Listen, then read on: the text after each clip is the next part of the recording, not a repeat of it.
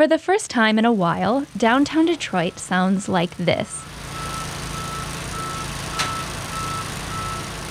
Backhoes and trucks are hauling debris from forgotten buildings. Cranes are placing the beams for new structures. But now, before big projects start, they have a new hurdle to jump over. The Community Benefits Ordinance that Detroit voters passed in 2016. The law requires developers of major projects to consult with the community before they seek tax incentives from City Council. The goals are, first, to give residents a part in discussions about how to lessen negative impacts of construction in their neighborhoods. And second, to have developers consider including benefits for the community, such as job training or improvements like parks. So far, 6 projects have been required to go through the new process, but there is some debate about whether the law is meeting its goals. Detroit City Councilman Scott Benson says it is. He campaigned for the ordinance. This has wildly exceeded my expectations for this process and what would happen.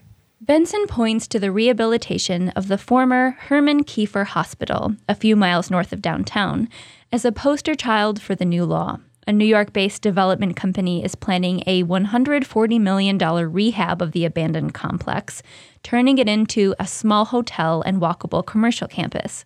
And they're doing work to improve the surrounding neighborhood. You've had 150 homes boarded up. You've had one of the major local basketball courts has been renovated. They've started a minor home repair program, and the developers have actually moved into the neighborhood, and they have a great rapport with the local residents now. Some Detroit officials say the first year with the ordinance has been a learning experience, with some pleasant surprises. For example, they expected 1 or 2 large developments to be subjected to the ordinance each year. Instead, 6 projects triggered the law last year, and 2 voluntarily went through the meeting process. Billionaire Dan Gilbert's real estate arm, Bedrock, is behind 5 of those projects, including the Hudson Site skyscraper and the rehab of the historic Book Tower downtown. Steve Ogden represented Bedrock and the company's projects at the community meetings. This did not slow us down. What it helped us do is tell our own story. There's nothing they're going to be surprised by. They've heard everything. Alexander Novak was part of those conversations as a member of the Neighborhood Advisory Council, a panel of residents required by the ordinance. The 24-year-old urban planner remembers what was going through her head as she listened to Bedrock representatives explain their plans. So I was looking for every little detail, taking notes, trying to figure out what they did right, what they did wrong. And then, how much power did I have? What was I supposed to be asking about? What was my actual role there? That was still really unclear to a lot of us throughout the whole process. Novak says while she enjoyed working with Bedrock and felt like the company officials listened to the residents' concerns, she was a little disappointed with the eventual outcome. They tend to dance around a direct answer, so a lot of the responses that we've gotten have been really unsatisfactory.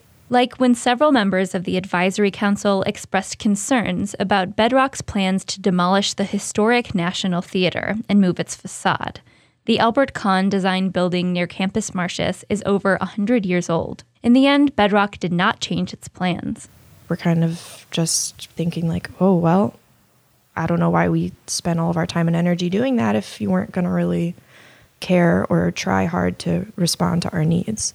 While Bedrock did not agree to save the theater, Ogden says the company made other changes, like incorporating more green space into their designs. But the company and the city did not change their contracts to include any major community benefits. And according to the new law, developers don't have to agree to anything. In that way, Detroit's ordinance is different than community benefits agreements in other cities. It does not require specific outcomes. It establishes a process for starting the conversations. That's according to Virginia Parks, chair of the Department of Urban Planning and Public Policy at the University of California, Irvine. She has studied community benefits debates around the country and says there's an important question Detroit should look at to make sure the ordinance is working. Do we have measurable, permanent improvements to those locally impacted communities? Is there some sort of training and targeted hiring process put into place? Do local residents want more green space? Do they want more parks? It's more than just mitigating the negative impacts, and that's how a lot of the language reads in the ordinance right now. As the first projects to comply with Detroit's Community Benefits Ordinance begin to make progress, city officials say they will be taking a look at how to improve the process. And Detroit will have more opportunity to practice the new law, with several major construction projects already slated for 2018. I'm Shelby Jopie, WDET News.